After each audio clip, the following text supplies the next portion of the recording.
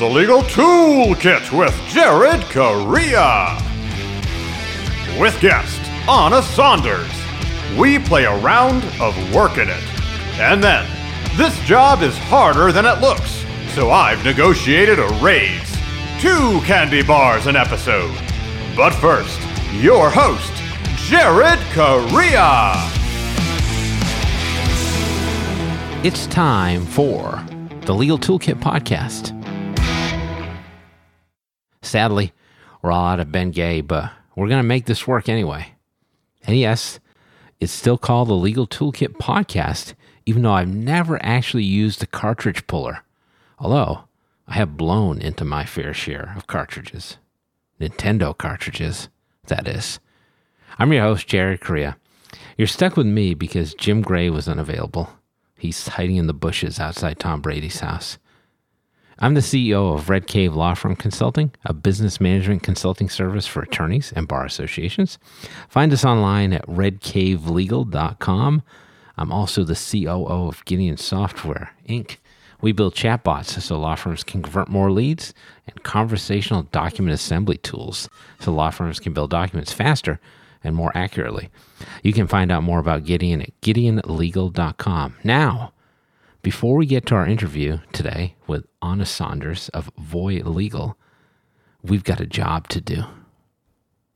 So, as our friend Anna will tell us in a second, Anna, like the girl from Frozen, which I learned, job market's kind of a bitch right now. At the start of the pandemic, everybody was cruising along. Employers, I'm talking about. Well, I guess nobody was cruising along at the start of the pandemic, right? But it was much easier to hire at that point if you wanted to, because it was very much an employer-friendly job market. And that was the case for the first, year and a half, 2 years of the pandemic. Now all of a sudden the job market is turned on its ear and it has become really hard to find talent. Really, really hard. People are ghosting on interviews. People are taking jobs and then not showing up. Potential employers are walking into businesses, including law firms, and saying, "What can you do for me?" I talked to a lot of attorneys about this, and older attorneys like myself, yes, I'll lump myself into that category, will say things like, "I remember when I was young and I had to really work at my job. And if someone told me to do something, I would do it. And if somebody made an offer, I would say, 'Yes, sir.' Or somebody asked me to go file something or made a stupid request, I would say, 'Please, sir, may I have another?'" Job market's not like that anymore. Employees now are super empowered, as they should be, because it's really hard to fill jobs. And so if you're an employee's market, you should take advantage of it as the employee. Now, I'm making the assumption here that most of our listeners here are actually business owners themselves. Forgive me if I'm wrong. Write in. Send hate mail care of Evan DeSherry. But in that case, this is not a great spot for you to be in. You're like somebody who's looking for a house right now or trying to fill your tank full of gas, right? Things are kind of wild right now. Inflation is crazy. Job market's insane. It's like the Jimmy Carter administration all over again. So how do you go out and find talent in this market? Well, as I mentioned, I talked to a lot of attorneys about this who are looking to fill roles, both administrative staff and attorney roles. And some of the stuff that's traditionally worked is still working, some of which is underutilized, and there are other things to try as well. So Anna's got a lot of great information coming up in our interview session, and she's a legal recruiter. So what she does is match employees with law firms. You should look into recruiters. A lot of them do a really good job. They're also very skilled with this kind of thing. Anna's going to talk about that. So I'm not. If you're a law firm that wants to go out on your own and find talent, here are some strategies that I think work. First of all, best case scenario. Finding someone through word of mouth or your network. This is what I would call, and Anna's going to talk about this as well, sort of a serendipitous occurrence. So you find somebody who just falls into your lap. And I should pause here because it's going to seem like somebody falls in your lap, but you've done the work to get there. You've made the contacts. You've met the person who's going to say, hey, check out this person who just left my firm. Or I know somebody who's looking for a job that's going to end up being a great fit for you. So ideally, if somebody falls into your lap or someone you trust highly recommends someone that's going to be a great fit for your law firm, that's a best case scenario. Now, the problem with that is that that's not necessarily part of a process, and you may not have time to wait around. And another issue I found there is, especially for attorneys who've been in practice for a while, like who own law firms, let's say you're in your mid-40s, early 50s, and you're looking for younger talent, well, you may not necessarily cross paths with those folks anymore. So if you're looking for a late 20s, early 30s attorney to hire as an associate who may have some partnership potential, where are you going to find them? Well, not in your traditional circles. So maybe you end up having to do some stuff out of your comfort zone, like go to a new lawyers section meeting at a bar association, or try to get more involved in groups of attorneys that you wouldn't normally get involved with, right? Interest areas that you may not have accessed before. Basically find out where those younger attorneys are and try to meet with them. Some people don't necessarily feel comfortable doing that because attorneys tend to box themselves in terms of networking. They try to find other lawyers who are around the same age, who have the same interests that they have. So that might be outside your comfort level a little bit, but if you're trying to expand your network, that's one great way to do it. Now, LinkedIn has also exploded ever since the pandemic hit. LinkedIn usage has been crazy high because everybody was stuck at home in front of their computers for so long. The activity on LinkedIn is out of bounds right now and has been for quite a while, to the point where I've shifted a lot of my marketing outreach to LinkedIn as well. So I've seen law firms do a couple things on LinkedIn. What's cool about LinkedIn is that you can add that little tab to your profile picture that says you're either open to work or hiring. And if you're one of those, you should do that, because if you end up being a law firm that's hiring or an attorney that's hiring, folks may notice that on your profile picture and they will maybe reach out to you. If somebody is looking for a job and you're trolling around LinkedIn searching for some candidates, you'll be able to see whether they're openly looking for a job or not. Now, you don't necessarily need to avoid contacting them if they're not looking for a job, but some people don't want to do that. They view that as party foul. Whereas other attorneys will just look for appropriate candidates and reach out to them and be like, hey, want to leave your current job? I've seen that work too. So in terms of LinkedIn, at the top left-hand side of the page, when you get into your profile, there's going to be a little search button. Click on that, type in like paralegal, Boston, Massachusetts, and then you'll find some other search criteria that you can add in as well. If you're looking for candidates, that's a great way to look for candidates directly. The other cool thing about LinkedIn is that they have a jobs feature where you can post a job or apply for a job. In this case, we're talking about posting a job. You can do that for free. And again, everybody's on LinkedIn, so you should get some candidates through that. Another sort of non-traditional tactic I see law firms leveraging pretty well is using the career development offices at law schools, if we're talking about attorneys, or at paralegal schools or undergraduate universities or colleges, if you're trying to find staff. Believe it or not, like if you can create a viable relationship with the people at the career development office of either a school you've gone to or a school in your locality, those folks are usually generally very good about talking over candidates with you. They'll help you learn how to post your job, and they may also recommend candidates to you as well. I've seen that work out also. I have attorneys who have really good relationships with local schools, and they're able to continuously source potential hires from that, even now when the job market has turned around significantly. And then there are those traditional job posting sites, Indeed, Monster. You're going to post a job on there and you get a bunch of people who apply. Vetting that heavy list can be problematic, but you may run into a different problem, which is maybe you're not getting enough candidates. If that's the case, you can also boost any posts like that. And you can also pay for a boost on LinkedIn too to get you in front of more people. So if you're having trouble getting candidates, which is the reverse problem of what most people have, you can boost that as necessary. As I said, like people are finding talented candidates. Some of them are bouncing before agreeing to anything, before coming to the interview, before starting their first day at work.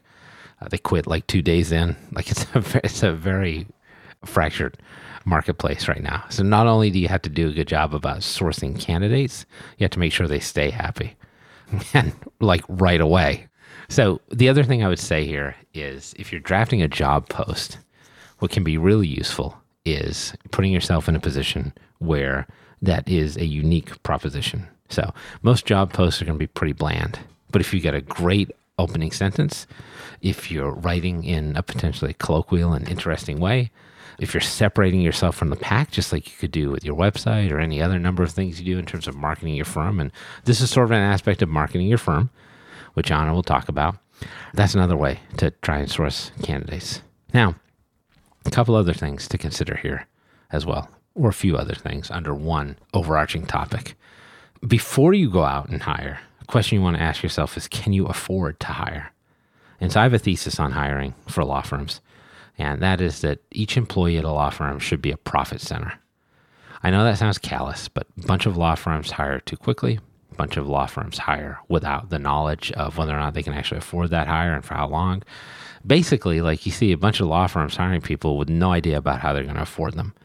So figure out ahead of time, what work do you have for this person? What can the firm build that out on? What is going to be the revenue that this person generates?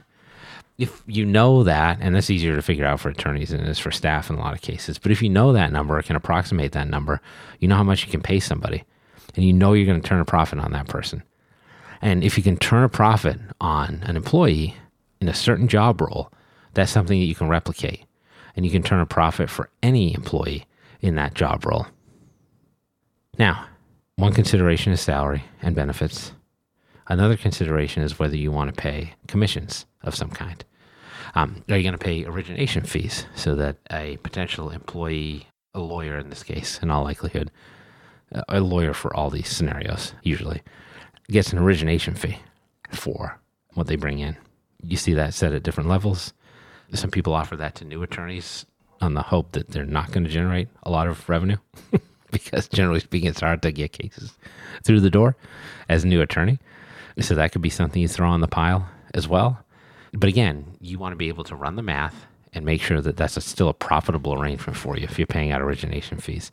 I see some law firms bonus people on the number of hours they work over a certain number of billable hours. And I've seen law firms do some interesting things in terms of settlements, like paying out commissions on settlements based on the period of time in which the settlement was achieved and also the value of a settlement. So lots of things you can do here. So first, you need to know how to hire, know whether you can afford to hire, understand that each employee should be a profit center, and then understand that in addition to salary and benefits, there may be other obligations that you tie yourself to with that employee, which is going to give you a fuller picture of what their financial commitment is going to look like. So yeah, just a few tips on hiring successfully. But before we get to our discussion on the state of the current job market with Anna Saunders of Voy Legal, I've got your first job assignment. Listen to Joshua Lennon, who has you for this week's edition of the Clio Legal Trends Report. Like it or not, remote client communications are here to stay. In fact, more and more clients are demanding this over in-person office visits. I'm Joshua Lennon, lawyer in residence at Clio, and this is just one finding from our recent Legal Trends Report. It's not surprising that at least 83% of law firms already have technology in place to communicate with clients virtually, because that's what clients want. When it comes to communication, our data shows that there's an increasing preference for video calls, email, secure client portals, and other remote options because they give clients the utmost flexibility to work with legal professionals. So why not give clients what they want? For more information on how clients prefer to communicate with legal professionals, download Clio's Legal Trends Report for free at clio.com/trends. That's Clio spelled CLIO.com/trends.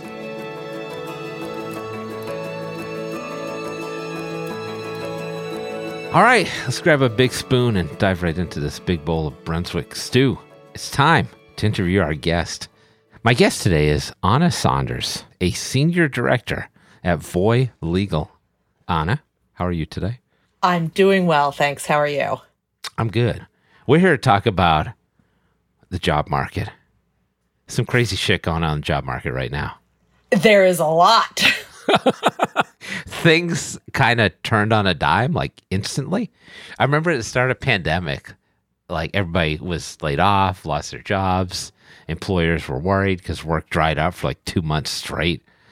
And then now these lawyers who were like, hey, you're lucky to have a job, peon, are now like, please, how may I make it viable for you to work in my business? That's a big change for them. So like, in your mind, like, how are lawyers dealing with this new environment?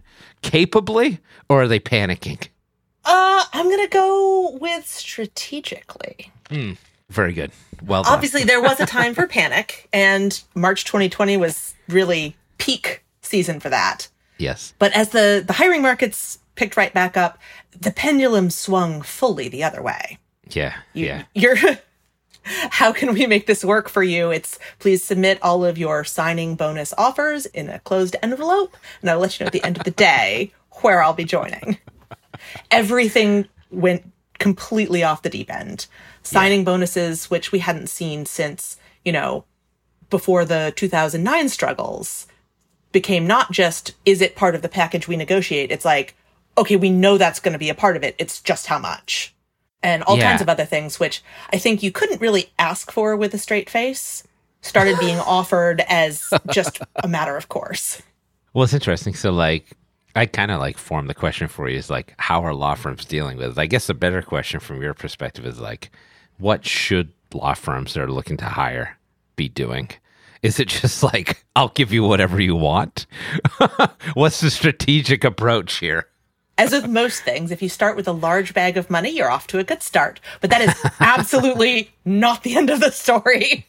Because, all the firms paying top of the market, Matching, Milbank, and Cravath, they're doing well, but they're not the only ones that are doing well. Mm-hmm. And it has been a real question for firms kind of looking around internally, calling up their friends and consultants outside to say, what's going to move the needle, friends? So some money plus some other stuff, right? Because like the workers you're hiring now are different than the workers you were hiring before. Not only are they more emboldened, but younger employees are looking for somewhat different things, right? It's true. So I think what I've seen be the most successful strategy always boils back down to flexibility and individuality. There'll be 10 firms sort of targeting a 3-day-a-week in-person hybrid return-to-work plan. But it hits 10 different ways, because at one firm, that a memo went out, signed by the top dog that said, "Thou shalt return, for lo, these 3 days, and one of these days shall be Wednesday." That's very biblical. I like that. Well, it comes from the top of the mountain, and you receive the note, and you're like, well, okay, it's a take it or leave it situation. And others are, in their smaller team and group meetings, talking about, okay, what do we want to target? And so they're saying, we are shooting for, we aspire to a 3-day-a-week. The same number of people are coming back into the office for the same number of hours. But it feels real different when you have a voice in how it gets implemented. If you say, okay, cool, but I've got I run day camp out of my house on Tuesdays, so how about I don't come in Tuesday? Let me ask you that, because that's an interesting question. How are employees and employers dealing with this back to the office thing? Because my whole deal is like, in-office work is like a boomer conspiracy. You do not need to be in the office really for this kind of work if you're a knowledge worker. What's it like out there right now? So I think that conversation is being had in the shadow of law firms having the most profitable year in the history of ever, with all of their employees 100% remote. So it's mixed. And some places are really leaning in. Some firms have started completely remote offices. They're hiring into, they call it different things, but into a remote office with the idea that it will be 100% remote for forever. Yeah. Are there ugly tax issues if you live in particular places? Maybe. But turns out they're law firms filled with lawyers, good at that kind of thing. So some have just leaned in and are like, okay, for our in-office people, we have one thing, but we understand remote work is super, super popular, right? Especially with a certain demographic. And the ones who leaned in fast scooped up a lot of really good talent. And they didn't have to pay top of the market. I mean, that helps. Doesn't hurt. But you get to trade the flexibility a little bit, yeah. And even just the firm commitment that you get from, we promise we're not going to like in 12 weeks, surprise, you come to work 2 days a week. Right, right. Do you think that's still a differentiator at this point, or have firms that are going to make the move to virtual already done so? No, it's still a differentiator, and firms are still, I think, in some cases, feeling out where they want to be. Aside from the office flexibility, like where do you work, and the bag of money that you talked about before, what are the like valuable components are you seeing offered, or are you seeing people asking for that's kind of moving the needle? Flexibility and some other things. Okay. So because there was so much movement, top talent like got tossed in the Vitamix and rizzed about for a little bit. Everybody made a move. It opened up some opportunities for folks that didn't have the experience or the grades. Firms would be open to retooling someone who had a similar skill set, but maybe not directly on point. So it opened up all of these sort of new things where before you could make a career shift. You can nudge your practice over a little bit. You can't just drop your entire practice and skip off into leveraged finance. Mm-hmm. But during the height of needing, say, corporate associates, there was the whole book of things that you definitely cannot do got chucked out the window. And firms said, I don't know. What do you got? What do people want? And so they would take a strong, somebody with a related-ish skill set that, again, if you tried to make that move a year or two back, it would have been very, very difficult. That's fair. Now, so part of this is like conversations that law firms have with potential employees that are back channel conversations. And then part of this is like, I think, how do you look as a law firm in a public facing way to make an employee, a potential employee, say, hey, I'd really want to work for that law firm? Do you see law firms making changes on that front as well? Like their visibility as a hirer or as an employer? Oh, yes. And I think every time a firm comes upon a really good idea, and they're very smart to do it, is to call someone like me up and say, look what we've done. Because if it's really, really cool, people are interested in that information. Yeah. What is the cutting edge? What are all the innovators up to these days? Yeah. So what does it look like to be an innovative firm in this marketplace? Are we talking about like just the static stuff like, hey, we got a really big settlement? Or is it more like, this is how we employees, that kind of thing? We don't all wear bow ties. As we mentioned, the bag of money is a good place to start. Yes. No, so in terms of like employee relations, there are firms that have two tracks. A higher billable target that'll sort of get you a look for partner in 8-9 years, and then maybe a lower track where you can exceed expectations with a lot less work, and it just lengthens the track. It doesn't take you off track. Because that was a classic problem of people would get mommy tracked, or it's basically you take one step back in your career and then you just get chucked off the entire runway. So firms finding ways of like, hey, that's not great, especially because a lot of people want to take a small step back, and maybe that's for a year or 2 or 3. They have family commitments or other commitments. Right. So if we make sure that there's a way for them to stay on a career track that they're interested in, they'll stay with us. And it has by and large worked incredibly well. Oh, cool. All right. So the other thing I've heard from law firms is they're saying, you know what?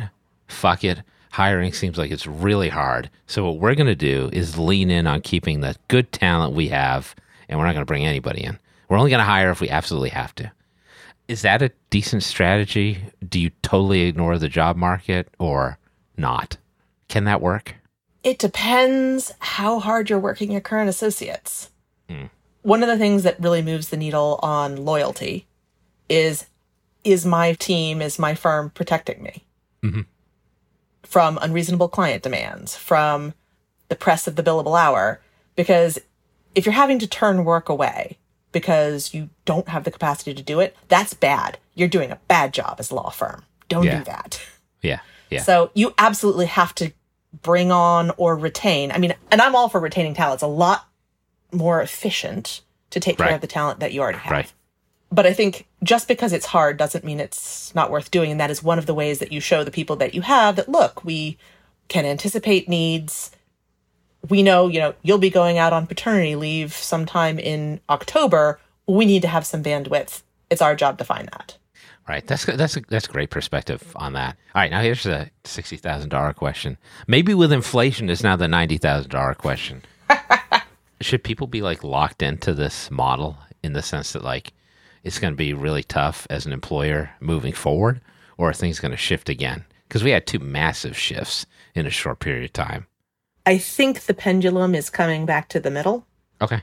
It's where I'm sure people are happy to hear that. So the markets are still really busy. There is a lot of demand, but it is no longer blanket demand for every skill set at every level. It's more targeted and focused. There are areas that are very, very, very hot. Oh, interesting. But firms did a lot of the hiring that they were going to do in some areas. So I think as the pendulum goes, I don't have a crystal ball.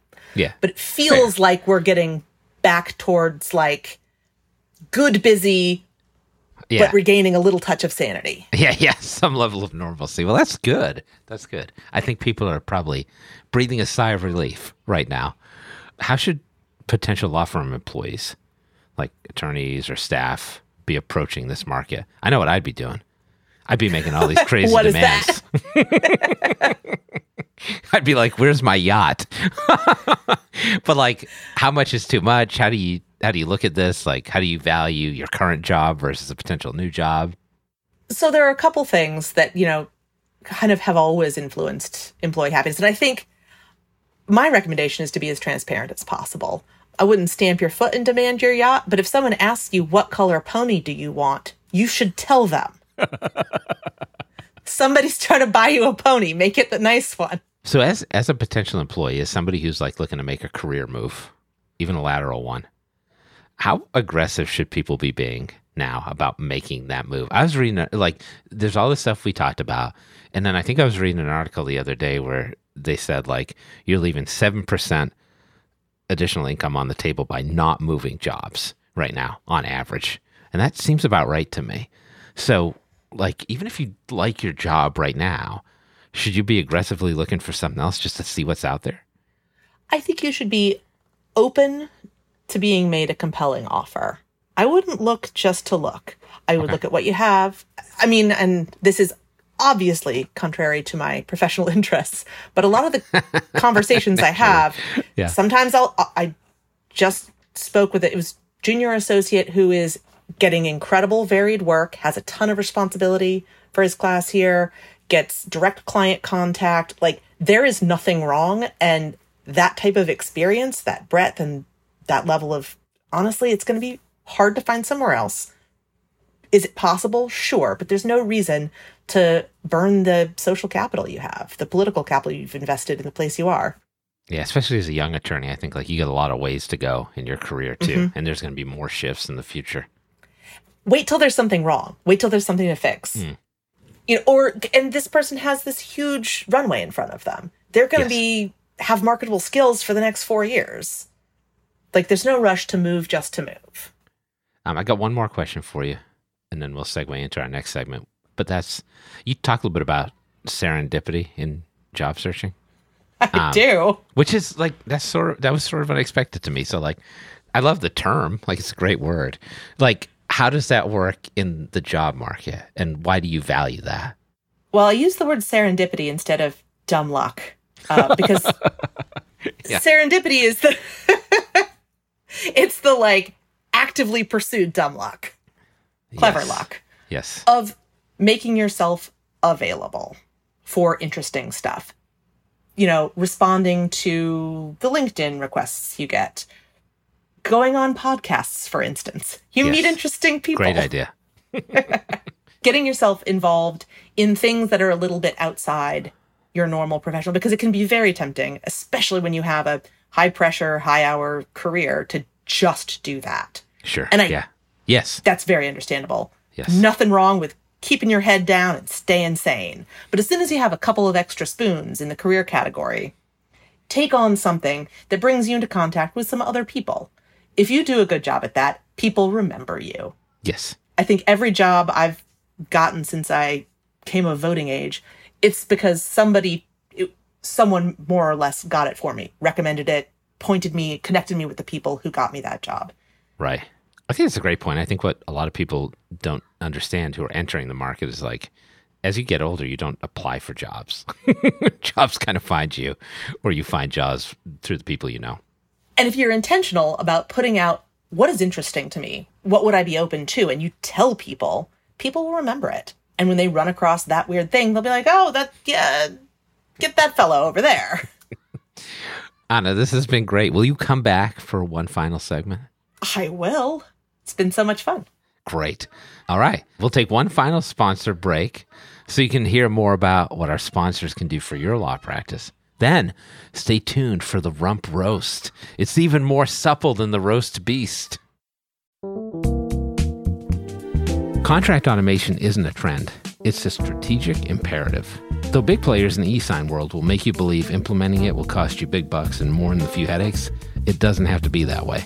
DocuBee is an easy-to-onboard, full suite of products that includes e-signature, brilliant workflow capabilities, and AI contract automation at nearly half the price of those out-of-touch behemoths. The one thing DocuBee doesn't automate? Their customer service. Visit get.docubee.com/contracts to set up a call with a real live person. DocuBee will be with you every step of the way.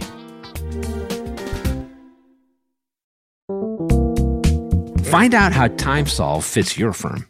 With 6 different ways to track time, surely one will fit, even on the go. Or quickly estimate flat fee projects. Batch payments for hundreds of invoices at once. With TimeSolve Pay, getting paid quickly is definitely a great fit. And TimeSolve fits with the other tools you use. QuickBooks, LawPay, NetDocuments, LawRuler, Microsoft, and more, they all just plug in. Try TimeSolve for free and get a $100 Amazon gift card when you sign up at timesolve.com.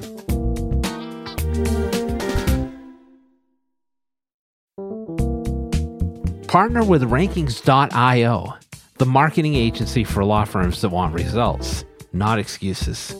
With flat rates for Google ads, a track record ranking attorneys for the most competitive terms on Google, and a team always easy to reach by phone, even during off hours, Rankings.io is the agency of choice for firms that want the rankings, traffic, and cases other law firm marketing agencies just can't deliver. Visit Rankings.io for a free consultation and start seeing your firm grow.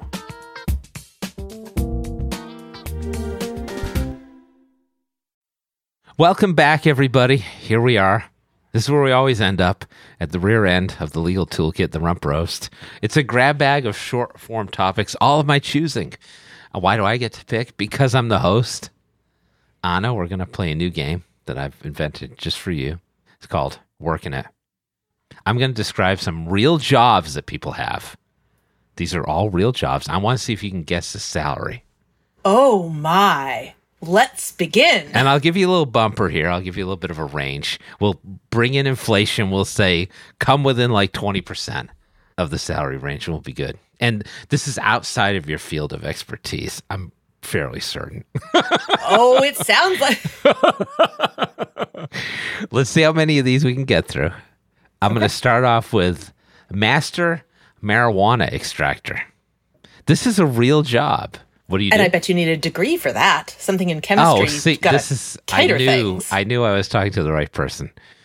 A master marijuana extractor processes marijuana to produce edibles, oils, concentrates, and other marijuana products. You do need a degree in a related field to acquire this job. But once you have one, you can start earning a considerable salary right out of college. So I am going off the national average salary, just so you know. So some are higher and some are lower. So what do you think? Master marijuana extractor. I think that is going to...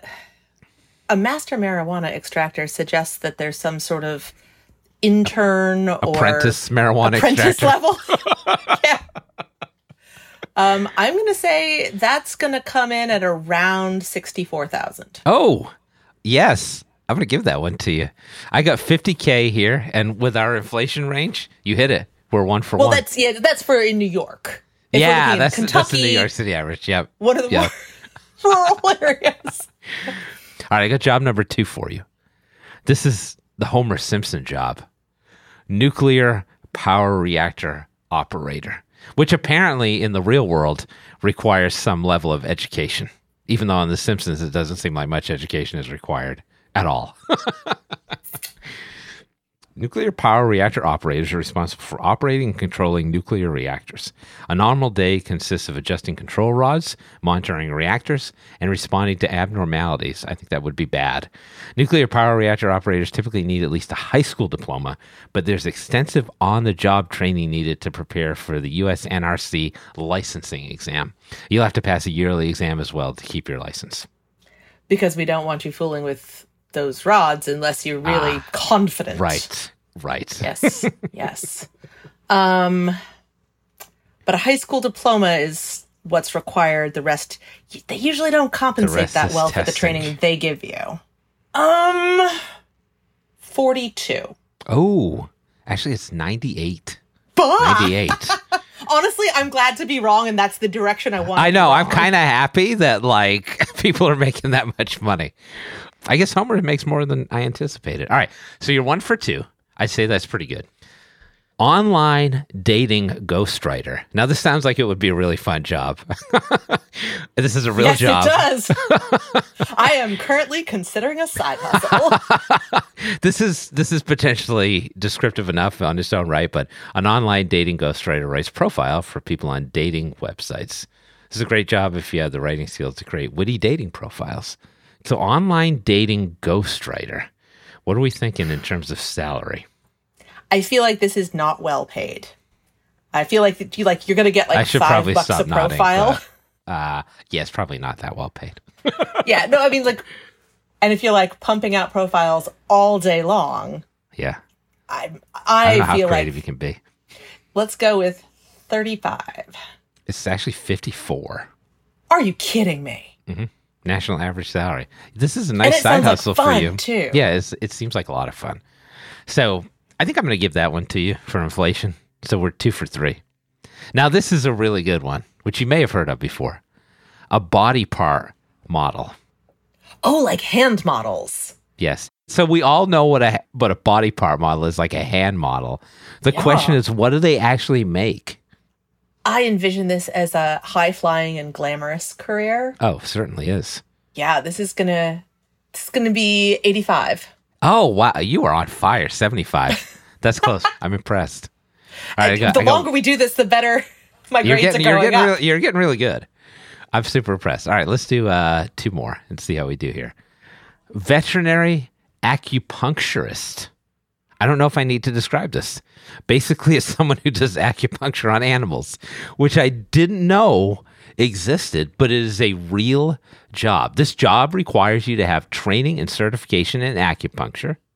A love of animals is also important for succeeding in the role. Or maybe you just hate animals and want to stick pins in them. I don't know. But this is a real job. Veterinary acupuncturist. What do you think the salary is?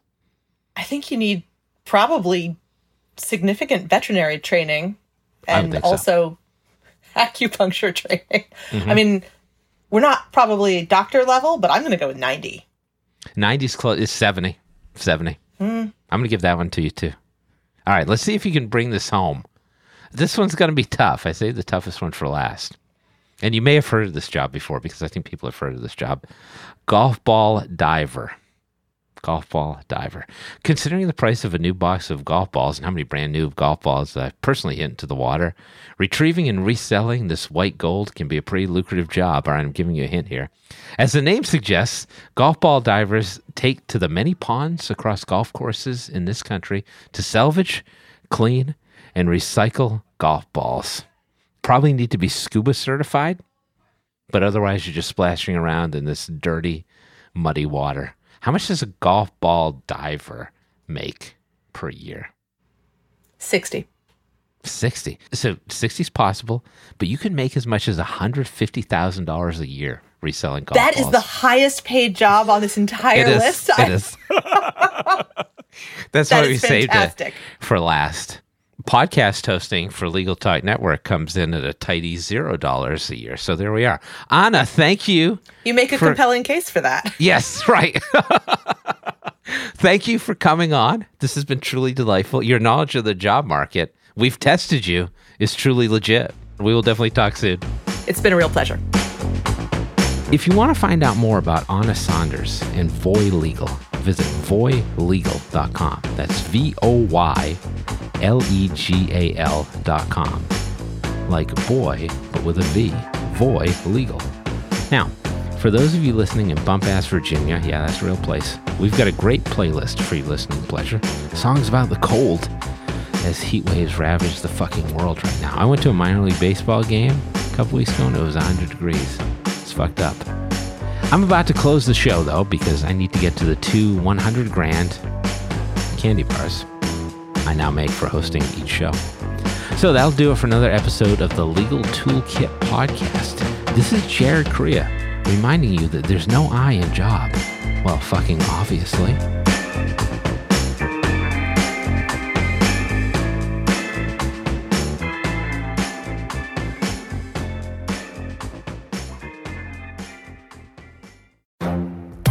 The Lunch Hour Legal Marketing Podcast, your resource for the tips and tactical advice you need to grow your business. Plus, keep up with the news and commentary you crave to stay one step ahead. It's hosted by me, Guy Sakalakis. And me, Conrad Som. Every other week, we break down the issues holding back your marketing strategy and talk about the changes you need to be prepared for. Check out the Lunch Hour Legal Marketing Podcast wherever you get your podcasts or on YouTube.